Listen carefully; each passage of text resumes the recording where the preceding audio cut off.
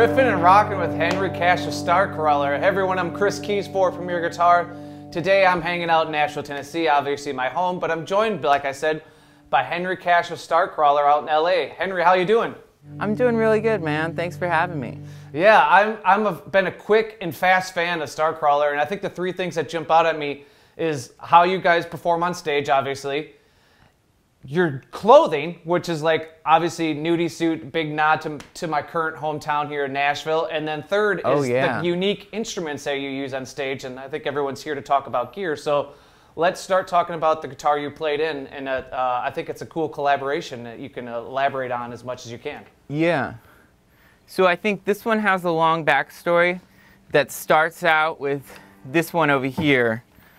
So this has 3 strings on it. I don't know if you could tell. Yep. But that all started when I was probably around, so I'm just going to do the whole thing. Go for it. When I was I grew up, my dad was a musician. There was always music in the house. He was primarily like a blues player, a lot of slide. Every single guitar in the house was in open tuning, which kind of fucking sucks when you're learning guitar because you pick up a guitar and you can't really do anything on it. But he got this, I think it's 80s Epiphone, and it was also in open tuning, but when I played it, I broke part of the bridge. I don't know if you could see, but a couple of the saddles for it were just broken, but it was in open tuning, and so I had to take the strings off, and I was just playing the first 3 strings how they were, like D, A, D, and it was super easy. I realized that, whoa, I could just put my finger down, and it works like that. And, I was figuring out cool little chords that I could do, and I didn't have to think as much, because, half the strings, half the mind power. Yeah. And I was definitely aware of bands, like, I loved Presidents of the United States of America, like Peaches. Yeah, Peaches. And then this other band called Morphine, Mark Sandman, 2-string slide bass. And so I grew up around all that and like the B-52s. I love the B-52s. And that's, like 4 strings. And so I had just the DAD on. And then my dad came in and he was like, you're going to fuck up the guitar if you have all the tension on one side of the neck. If you're going to play like that, at least put it down the middle.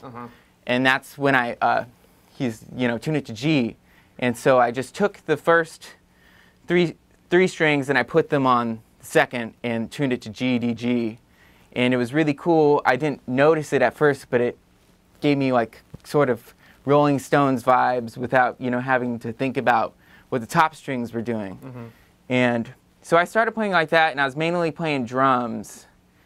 And I don't know if I mentioned, but so when I was about 9 years old, I saw It Might Get Loud.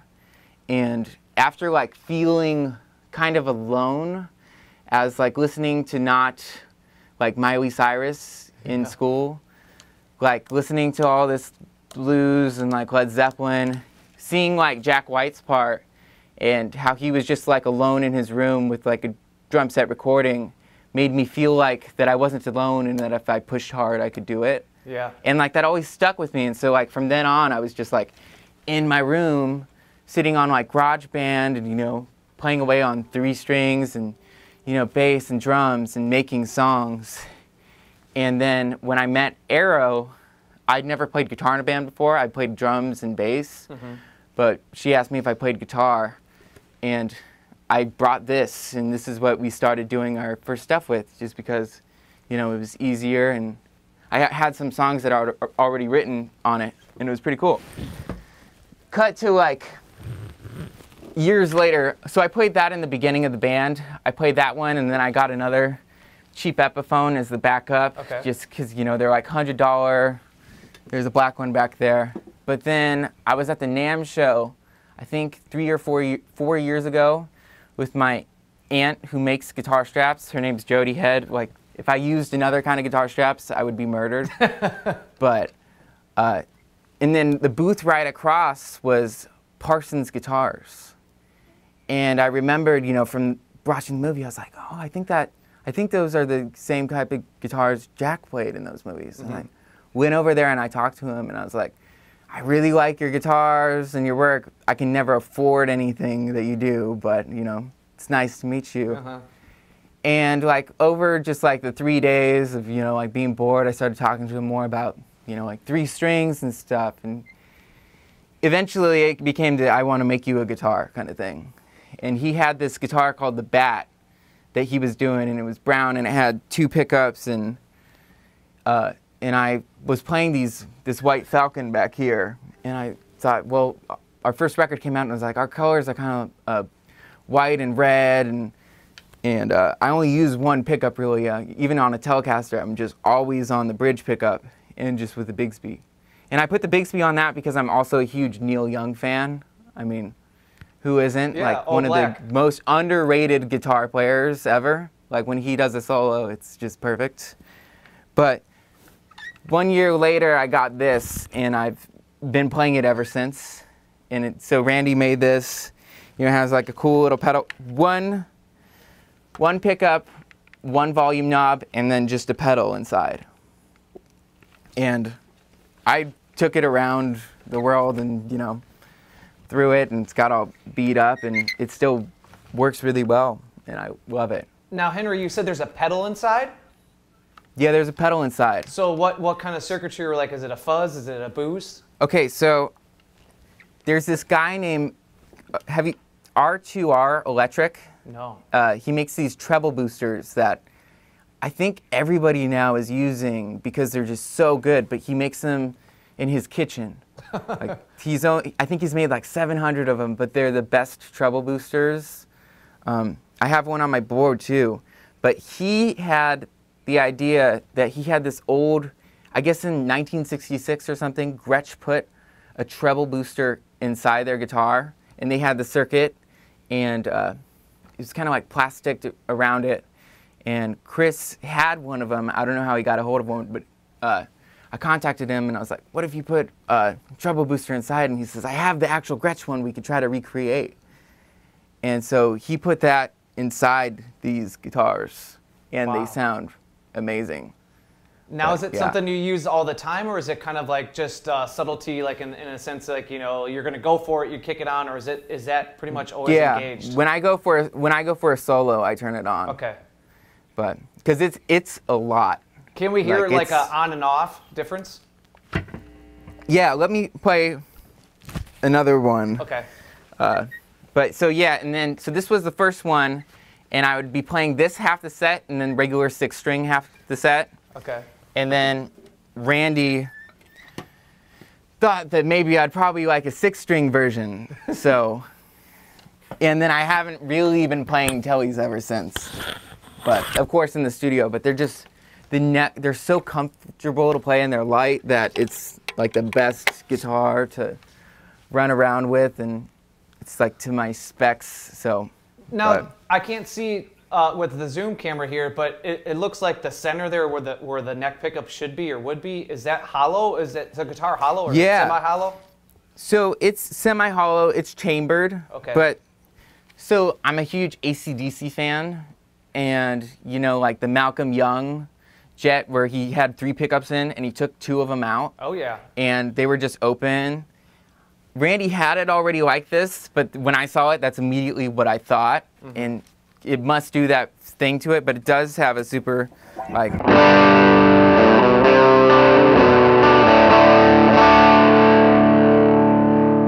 It's really nice. It's a full sound. But here's the treble booster on. It's...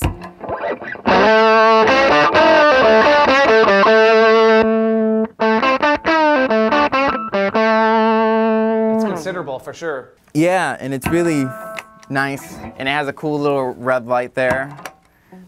And then TV Jones made this custom pickup, which was really cool for this one too, that has red on the inside and goes with the binding and everything. And then the Bixby on this has red on the inside of that too, but yeah.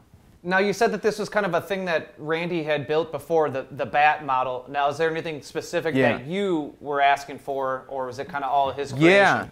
Yeah, well, I have 3 of them, and we've kind of been changing things over the years. But one of my favorite parts about it is that it has this little lamb inlaid in the neck, and I wanted the Filtertron. He hadn't done them with the Filtertrons that I know of. And I just wanted it really simple. I wanted 1 volume, 1 pickup, you know, not anything fancy. It was his idea to put a pedal in it. But I just wanted a really simple guitar that could be thrown around, but sounded really good and full, but still had that bite and richness. And it's really achieved that. And I've always loved Gretsch guitars. And so it was kind of in between the White Falcon here and his own creation. And it really became a really cool thing. But yeah, it started, I can't say too much about it, but it's a partnership. This one, at least, is a partnership between Gretsch and Randy. And I'm really looking forward to it. That's awesome, man. Yeah. That's a cool thing to have such a historic company and a really, you know, aggressively unique builder behind you is supporting your, you know, musicianship. Yeah. Oh, yeah. I never would have imagined being like the 9-year-old watching Jack play like his triple jets, ever thinking that, oh yeah, I'd have a guitar made by the same guy even, you know? Now, you had mentioned that that has a unique or kind of fun inlay with the lamb. I'm wondering, because I'm familiar with Randy's work, because we did a profile on him probably about 10 or 11 years ago, and he like puts bones and like weird things into his guitars. Are there any things in like that with your models? He's one of those guitar makers where he doesn't just make the guitars. Every guitar is like an art piece. Yeah. They really are just pieces of art. And so there's secret things inside this guitar that mean something to him and to me. And he has these there's poems on the back of the headstocks, and if you connect them all, it's a big long thing. Oh, you know? wow. There's a lot of really cool things on the inside. If somebody opens up the guitar, they'll find some really interesting stuff. Some Easter eggs. Some Easter eggs, and you know, every single one is different. And like, these have a kind of contoured top, and then there's this one where it's more of a flat guy, and but they're all super great. And some have a matte headstock, but we were just figuring it out over the years, trying to really tweak it to where, you know, it's the best guitar, and I think we've really come across that. Now, any of these 3 featured on, I know that your newest record that came out in 2019 was Devour You. Are any of these 3 Parson guitars on that? Or yeah. Okay. So this 3-string was all over that, like on Bet My Brains, She Gets Around, anything 3-string. Let me just show you what that sounds like, because it's pretty. It has the TV Jones in it that he made for Billy Gibbons. So it's kind of, I think it's PAF style. I don't really know the technical, but it's really good. And it doesn't sound like a normal Filtertron. But here we go. So a lot of the time, since I'm working with 3 strings, I'll either there's only so much you can do in G. Yeah, So yeah. I'll either capo it, or I'll use this drop octave pedal to really get it to sound full. So like the Bet My Brains thing.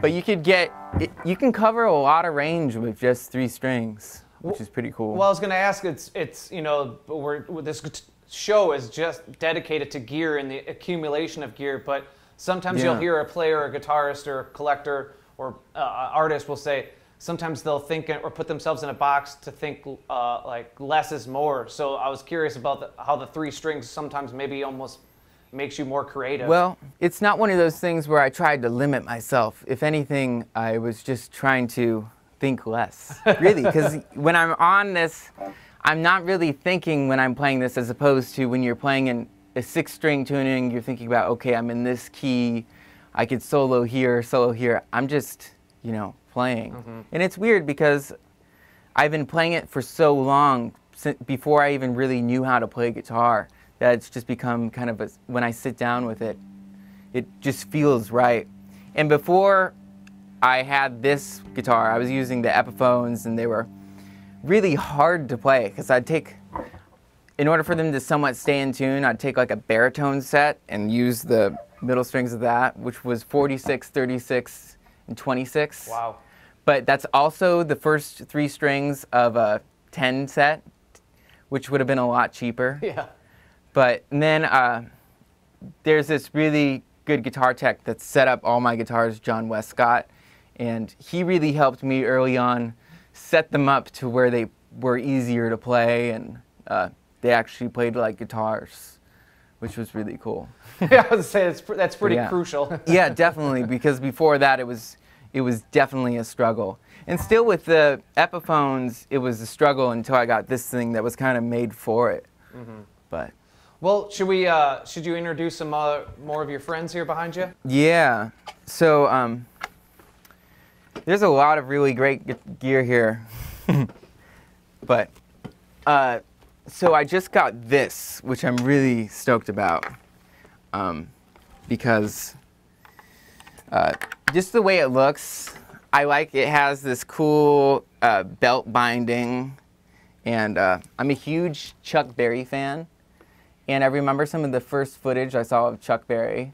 He was playing one of these, and it didn't seem to fit, and that's the same reason why I have the 355. Okay. is Yeah. Most of the licks that I do are pretty much just Chuck Berry licks, just sped up. And that's the same thing with like Angus Young or any of those dudes. It's just Chuck Berry and like Little Richard. And a lot of the 3-string stuff too is just like sped up, like R.L. Burnside type licks, you know?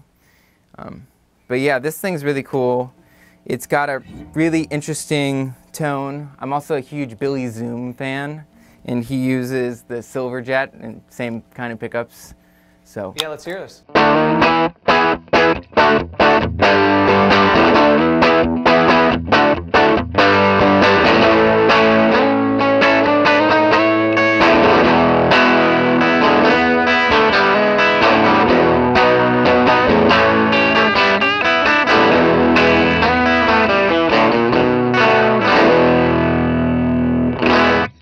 Man, it sounds good. yeah, it's a good sounding guitar. Now, what would be like another guitar you would take on tour with you, like if you were going to play, you know, actually go play shows? Yeah, so I'm a huge Telly guy. A Telly was the first guitar that I played and felt like, whoa, this is a really nice guitar. And so I got this kind of right after we started playing. I walked into Imperial Vintage Guitar and picked it up.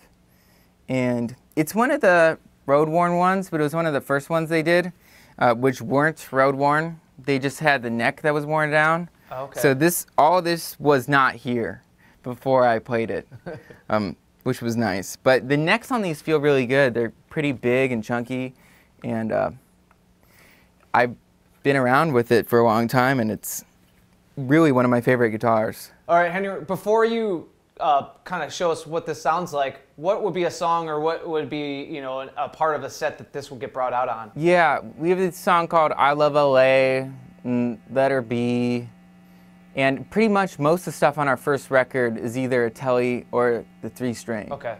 And, but yeah, so like.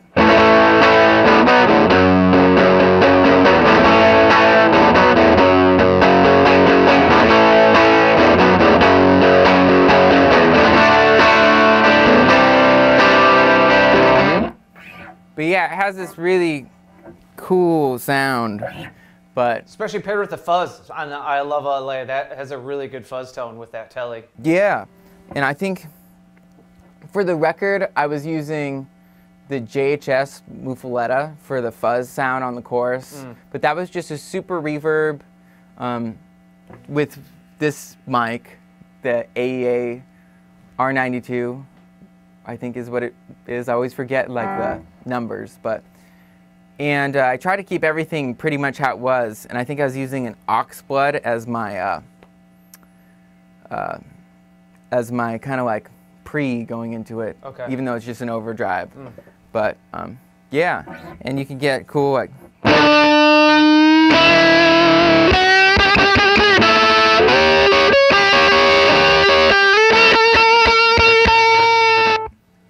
Yeah. All right, Henry, that's a cool Telecaster. And I know that was something you used early in the band. Now, in recent years, I've seen you play on stage with a Tele Custom. Tell me about that guitar. So I didn't have, when we first played, when we were in the studio, I used the producer's guitar, which was a Tele Custom. I think his was a 74, and I always really liked the sound of that guitar, but I couldn't afford an old Tele. But so I got this thing, and I was using this for a super long time, and I loved it. But then I saw on Reverb old Tele Custom that was, you know, reasonably priced for once, where I think it was on eBay. Which is the cool thing is that people, if you find something on Reverb, everybody sees it because they have the alerts and stuff. Yeah. One day I was on eBay scrolling, and I saw one, and it wasn't, you know, it was under, you know, it was like, I think $1,500 or something, and I'd saved up all my money from touring, and I was like, okay, this is the one guitar. This is gonna be like the most expensive guitar I've ever bought, and I got it, and it was all original. There wasn't a mark on it. It was a super clean neck. It was from the original owner, and then I went. It was like a couple days. I got it the day before tour. And I kind of committed to, okay, this is the guitar I'm going to be playing on tour. And I stepped out on stage, and the pickup, the bridge pickup was screaming. Ooh. It needed to be wax potted, so any sort of overdrive or anything, you know, you weren't playing for a second, and it was just screeching, and which was a huge problem. And we made it up to Seattle, and there's Mike and Mike's Guitar Bar up there. And I brought the guitar in, and I told them what was happening, and they wax potted the pickup for me and gave me a replacement pickup for the time being while they were going to wax pot it, and then they were going to send the pickup back to me. And I felt kind of bad because the guitar had never been touched before. It was just all original, and they put in the Lawler. It's a Lawler, I don't know which one it is, but it's still in there.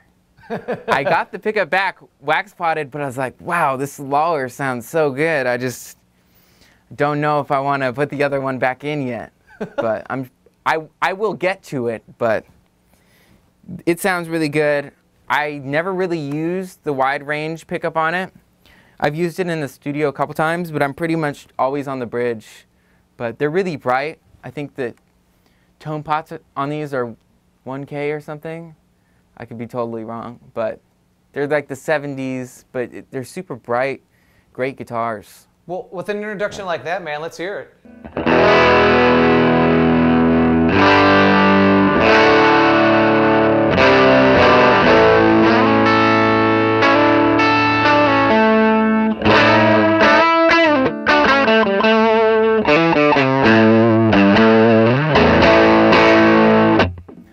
But yeah, it's really a nice tone.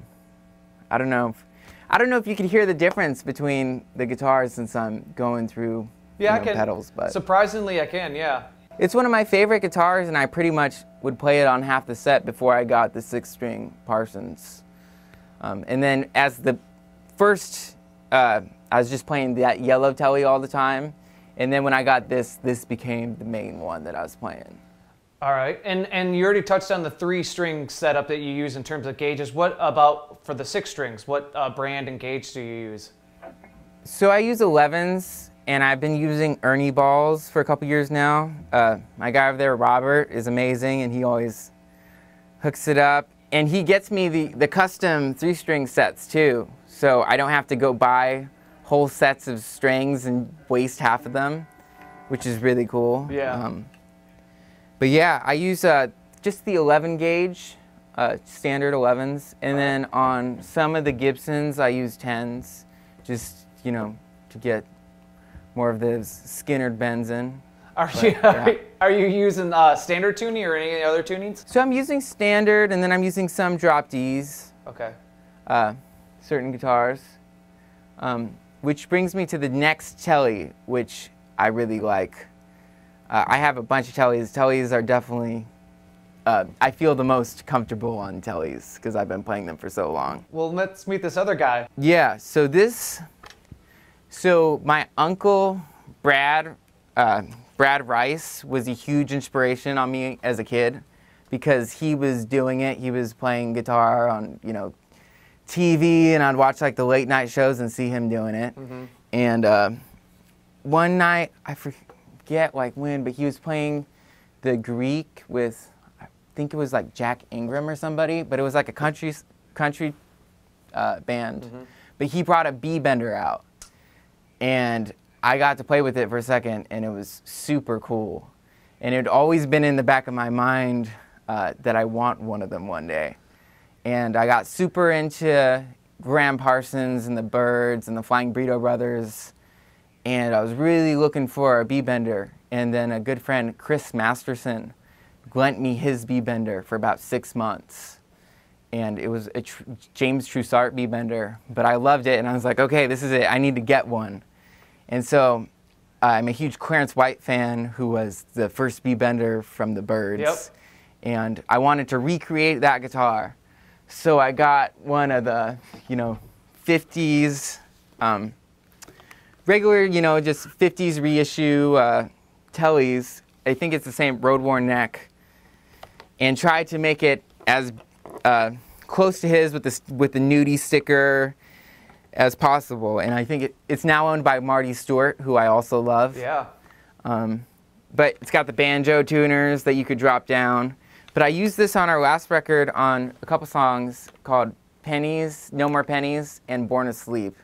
And I capo it up, and yeah. Yeah, No More Pennies is like something you could hear on like Some Girls or something with the Rolling Stones. Like it has that, yeah. Yeah. And when I saw that, and I was like, man, I heard it. I was like, I feel like there's a B-bender there. And so this just, like, you're just clarifying and justifying what I heard. Yeah, I also put some slide on it. I have an Asher lap steel that's really good. And it's really interesting because it doesn't sound like, I also have a Magnatone lap steel that's really bright.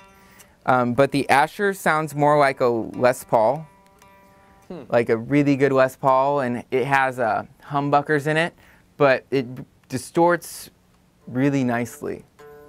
But it makes it sound, when you're playing steel on it, it doesn't sound too country, if that makes sense. But yeah, my brother's been playing pedal steel with us recently. Well, wow, that's awesome. Yeah, and so we got an old Fender 400, and that's super bright and definitely sounds super country. But this thing's really cool. Yeah, what tuning are you using? So yeah, this thing, it's in a drop G, but it's capoed up. All right. And I've never really played it sitting down, but I'll try to. So, well, if we need to stand up, stand up. Sounds like this.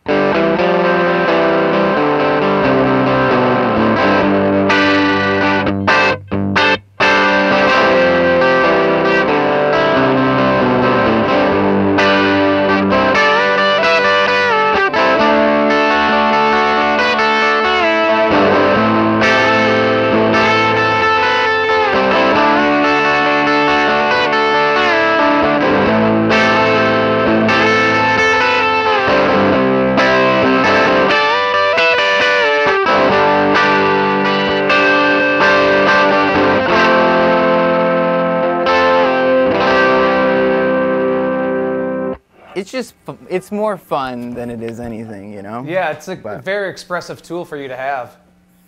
Yeah, and it's a good change up in the set from doing like kind of like punk and going really fast and slowing down and getting to, you know, move my arm a bunch.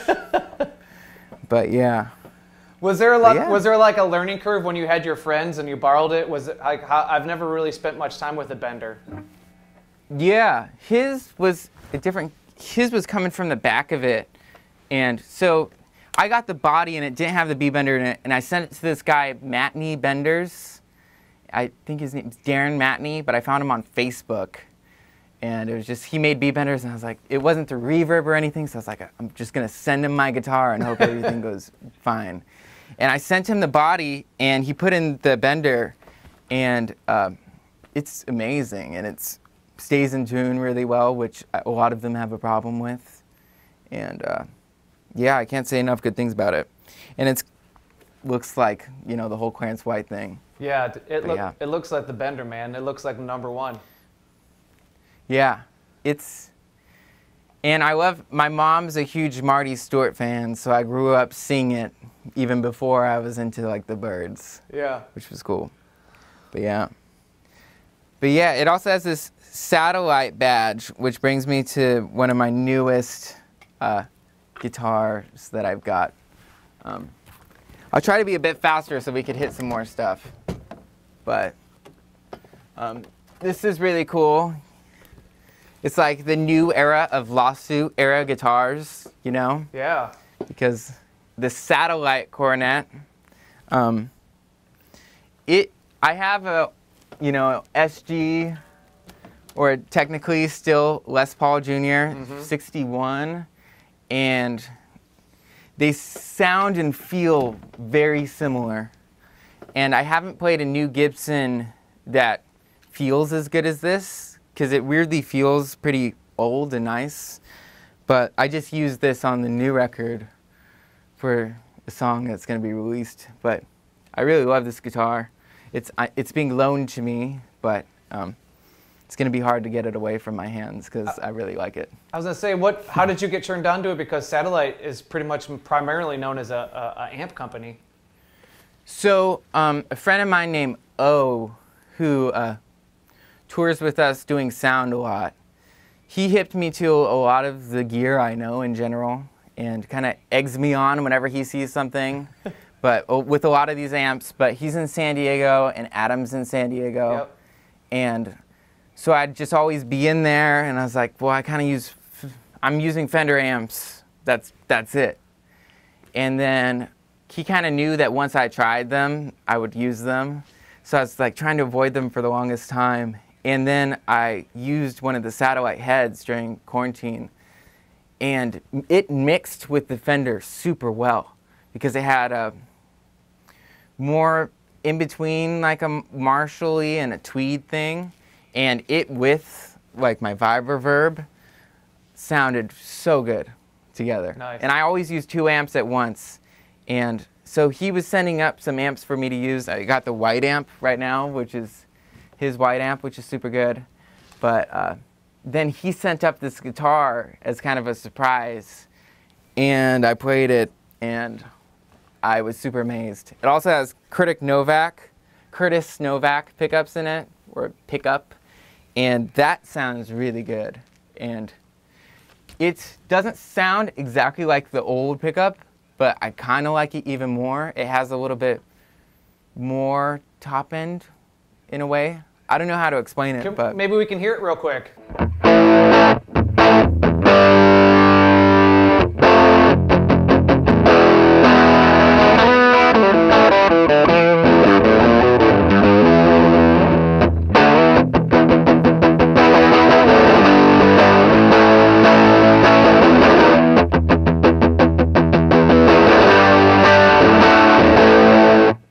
But yeah, it's got a growl to it. I was gonna say, it's a rock machine. Yeah.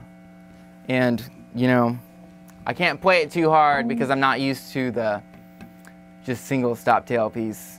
But it sits in a mix really nicely, which is really cool. Cool, man. Yeah. I'm gonna stop interrupting you so much, and we're gonna breeze through a couple more friends. So that's great. Adam's a great builder. I love using guitars made by people I know, and also amps. Like going to the Fender factory and getting to meet people that work on the guitars that I play. There's something really special about that. And when we were on tour with the Distillers in Detroit, I was playing the Tellys, and I met Gabriel from Echo Park Guitars, and he brought this thing, and it was super cool. He just brought it to the dressing room. I think he was gonna give it to Brody, and then she kind of did the thing where it was like, give it to the kid instead.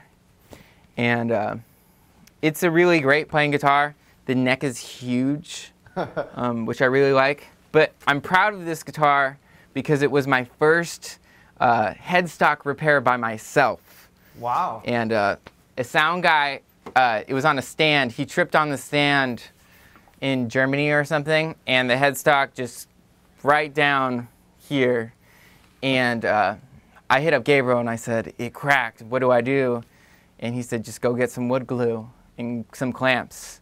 And so I went to the hardware store in Germany, and I was trying to figure out how to say glue. And they were looking at me like I was crazy, and I was like, wood glue, like not regular glue, wood glue. And it was a process, but then I clamped it for a couple days, and it's still intact. So yeah. Nice job. It's a great guitar. But yeah, I'm gonna stop playing them so we could get to more. Okay. Just showing them, if that's cool. Yep. Yeah, I'll play some of them. And then quarantine happened. Oh, another great guitar is this. Another great builder, Doug Cower, builds these Banshees that are really cool. This one's my dad's, but it's set up for slide, and this pickup, I think it is a Lawler too, but it sounds really good with the open tuning. I think it's in open G right now, but something special about it, just volume and tone. I toured with this. One of the 3 strings, Norwegian Air broke one, Ooh. the neck, and we needed to fly out the next day. We were like home for a day, so I strung this up with 3 strings and did a whole tour with this not being set up or anything, and that was an experience, but it held it really well and played super fun. It was a fun guitar, and I could throw it around and it didn't break, which was cool.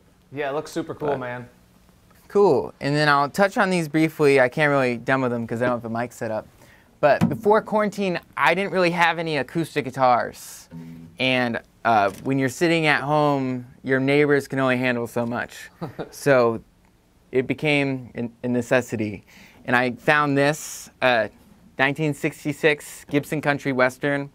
I wanted a Hummingbird, but these are Hummingbirds for half the price. Yeah. Because they don't have the frickin', they're the same thing, they just don't have the bird on the pick guard and different finish. But it's probably one of my favorite guitars. Every time I sit down with it, I feel like I'm getting somewhere. I got this from a friend, my friend Mike. He has an account called Fender Finder. He's like a super guitar geek, and he always shows me cool stuff. But this is I think it's a 53 or 54 LG1, and LG1 or LG2, I'm not really sure, but it's really cool guitar. And then I just got this, and if I'm being honest, when I was first prepped to the whole idea of the Acoustasonic, I was really skeptical. I was like, I don't know, it kind of like doesn't look like my vibe. Mm-hmm. It just didn't seem like something that I would actually play, and then I got it, and all the acoustic settings on it sound really good. And then you switch to the electric, and you get to do cool stuff like Weezer songs or something. Yeah. Where it starts like Pork and Beans or something. I'm not sure on which ones, but you get to do really cool stuff and just flip the switch and you're in electric. And it doesn't really feed back much. You could play it with the whole rig through an amp, and it still sounds really good. And I did some recording with it, and you know, where I'd usually switch a guitar, it's like, okay, I need a hardware guitar, and I rolled off the tone, and it's not a tone, it just like switches guitars. It's stuff that's beyond my head, but I ask too many questions, I just use it, you know. But it's better not to ask questions sometimes. Yeah. But yeah. Well, do you want to grab whatever guitar you want to kind of demo your pedal board here? But before we get there, Henry, why don't you talk to us about your amp setup? Clearly, you have a lot in the room, and you already mentioned earlier that you always have 2 amps running. So what are we hearing today, and why do you like to use 2 amps, and in what way do you use them? Are they like a stereo setup, or is it kind of like in series, so it's, you know, just more of everything? Yeah, so I've always wanted to use, or a lot of my favorite guitar players use multiple amps, and it's always cool to mix in different kinds of tones. But recently, since we've just been inside a house, I've been using more smaller amps to record with, because you could get better tones out of them without it being, you know, 100 watts. Yeah.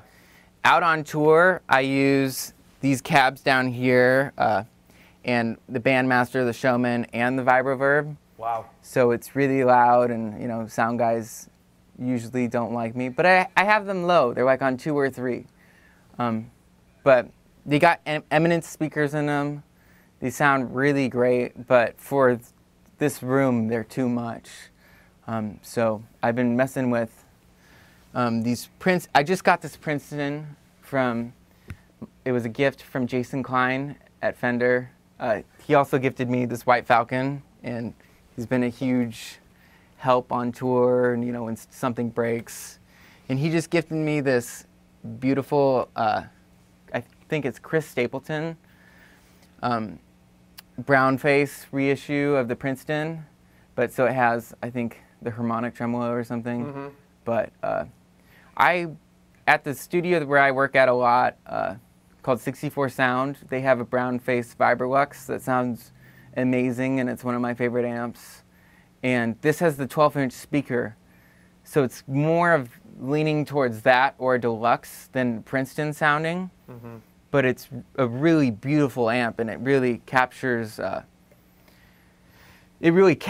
image of the guitar that you're playing through it. It's not very distorted at all. It doesn't really break up, but it has a very nice response. And then I'm using this with my dad's old Vibrolux. I think it's a 59, but it's a tweed that a punk in the 80s painted red. And I think he traded like a Japanese Strat for it or something back in the day, and it sounds amazing, and it breaks up really well. Another one of my favorite amps for recording is this little Champ that is my friend Gilbert's, and he's been letting me, I've borrowed it for about 3 years now, and if he ever wants it back, it's gonna be a thing, you know. It'll be some horse trading. I'm not gonna let it go. There'll be some horse trading involved, some wheeling and dealing. Now, before we move to your pedal board, Henry, you already mentioned, you know, your love for Neil Young, which I've seen him live a few years ago, and his amp setup is similar to that, where it's kind of like you're wondering if it's going to fall over, and it also reminds me of Mike Campbell, who I know that you guys got to do that cover with. So you're kind of paying homage to your heroes through your amp stack. Yeah, I mean, that's where I didn't invent anything. You know, I'm not doing anything original. I'm just learning, and I'm paying very close attention. Yes. But so yeah, Mike Campbell, and I saw Neil Young, and, you know, all the old amps, the tweeds, the magnetones, and something about when people use multiple amps and get different tones out of them. I'm also using the Strymon Flint, and I'm sending out the stereo to both amps, so when the tremolo's going, it's going in between them, which is really cool. And then Mike Campbell, the way he uses Princetons is why I use Princetons. He gets a really amazing tone out of them. Yeah. These Prosonics are really cool, and I hope people don't find out about them, because they were Fender's version of the Mesa Boogie in the 90s that Zinke made, and they're amazing amps, and I hope nobody goes and buys them. Well, you just kind of let the cat out of the bag there. Yeah. I had to think about that before I did this. It's like, what shouldn't I talk about? But, yeah. Well, Henry, I think it's time to talk about your pedal board. I know you did a great video with Earthquaker, and I know a lot of their pedals are on your board, but I can't see what's going on in your pedal board, so just walk us through everything and kind of play the pedals and play the combination of pedals that you would use on stage. Yeah. So, like you said, I think Earthquaker pedals are pretty much my favorite pedal. My favorite pedals in general, because even, you know, they have fuzz pedals, but even their weird pedals like the Afterneath and the Rainbow Machine, they force you to do things that you wouldn't normally do.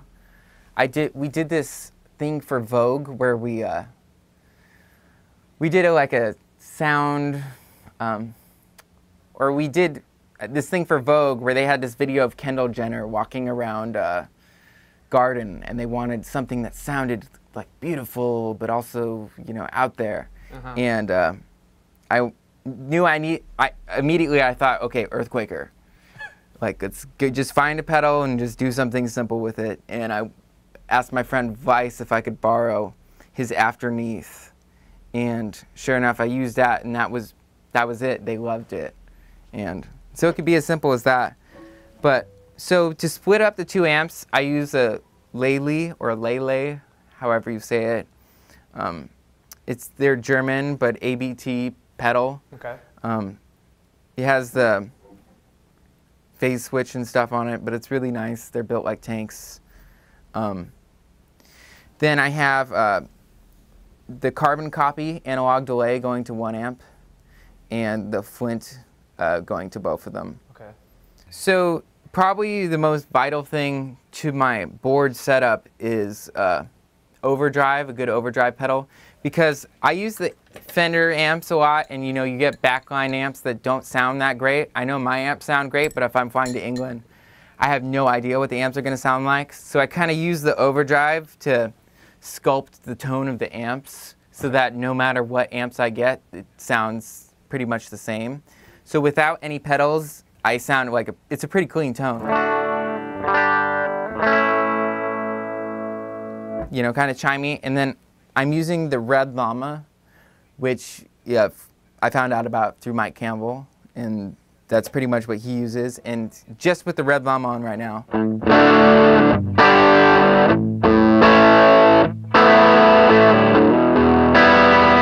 And it gives you that kind of tube saturation thing. That's really cool.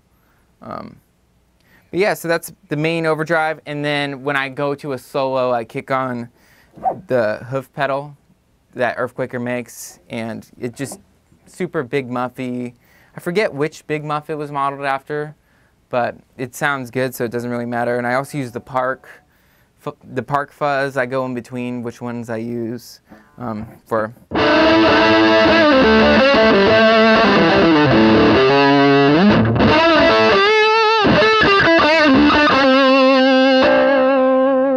You know, it gives you that boost in volume and sustain. Now, do you ever stack your fuzzes? I know that you just said that you either use one or the other fuzzes with the Red Llama. Do you ever use like multiple fuzzes at once, or is that too much? You know, I use one fuzz, but sometimes I'll turn on, I have a DoD stereo chorus that I use, and sometimes I kick that on with the fuzz. Oh, let's hear that. And it gives a really cool, yeah. So.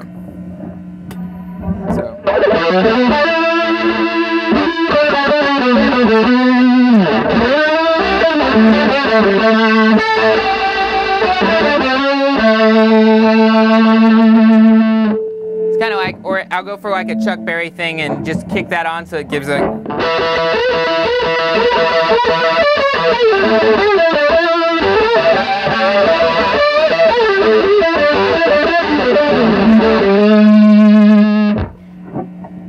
And then I'll go in between that, and then I have this TC electronic shaker that's really cool.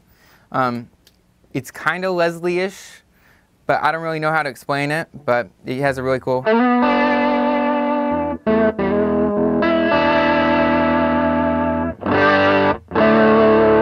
I use that a lot when going to solos too.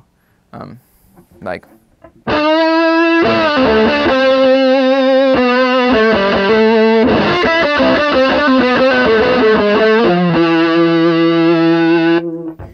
It's just kind of a cool thing. It probably helps like notes and chords really pop out. I know that really stands out in the mix. Definitely. And then I also have the carbon copy that I use to get that slap back sometimes. I'm a huge like Brian Setzer fan, and it gives you that kind of space echoey thing. And you know Elvis. Oh yeah.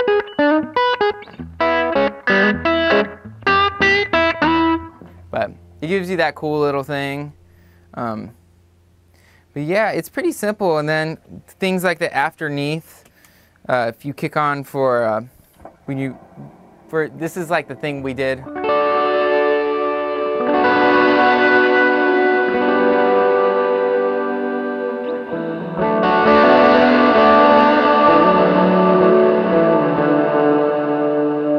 it kind of sounds like a wave in the ocean or something weird. Yeah. But it's really cool. And then there's this song called Lizzie where I use the drop pedal, and for the solo I kick on the Bit Commander, which is a really messed up octave fuzz thingy that's clips really interesting and you can't really control it, but it sounds really cool. But yeah, so normally for that song without any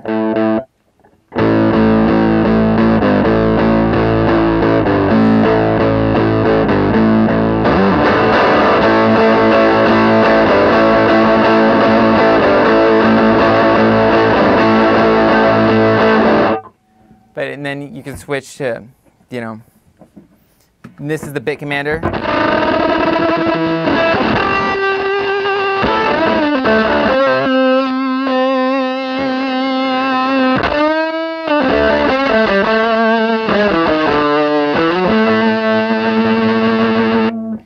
But it's just, it's cool. You can't really control it, and I'm always messing with the knobs, making it different each time. Now with the Bit Commander, is that something you used on Used to Know solo? That there's like a real squirrely solo in that song, Used to Know. So yeah, Used to Know, that's actually the DOD. Oh, okay. It's I think it's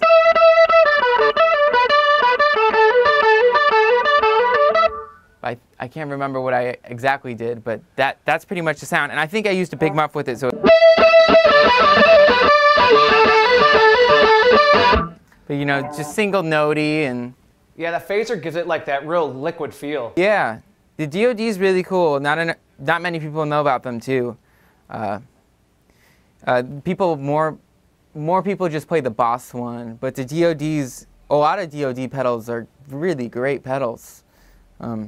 And I've gone through, I have a bunch of them, but they're great. All right, Henry, I appreciate you getting the 3-string back out because I'm curious of how that sounds with your pedal board. So kind of walk us through the sounds and how that incorporates into your, pedal board and how that all like coexists. Yeah, so like I said, I use a lot of the octave pedals to really differentiate the tones, but a lot of our songs are just pretty simple, fast, and I do stuff like.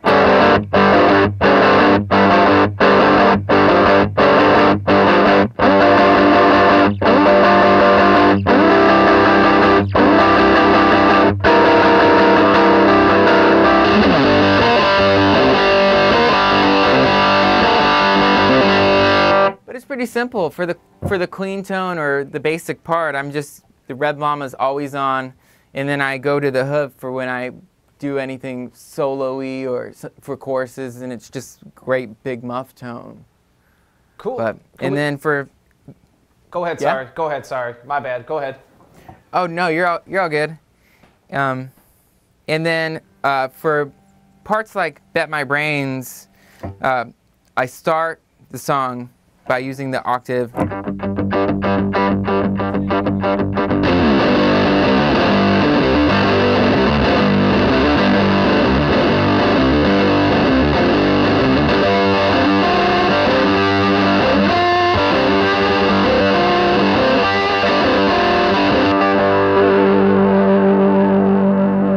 I go to the chorus, so it's a lot of dancing around with my feet, and then I use the DOD for the verses.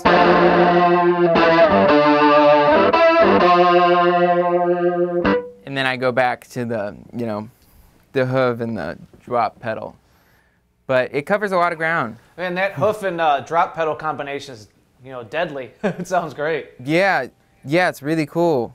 And what I also like about the 3 strings is that it could sound super, or I don't know if it's just the way I play it, but you can be super, I can play super soft 1 second with the same distorted tone, and then play super hard, and it's very, you know, I feel like,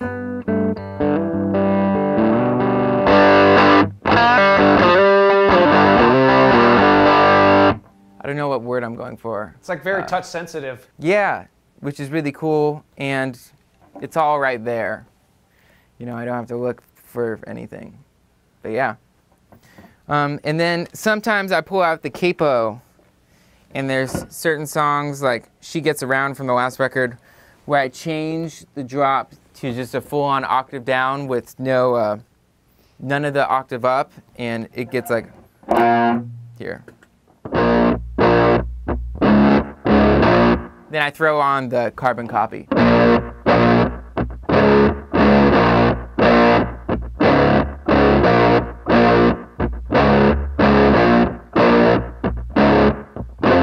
And then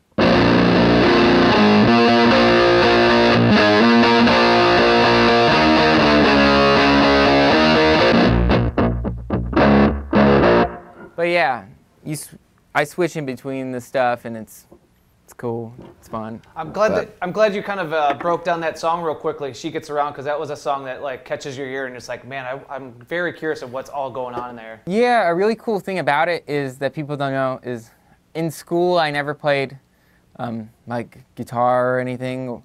I first played percussion, but then I play tuba and trombone, and so in the intro to that song, it's first just the guitar. A lot of people think it's the bass.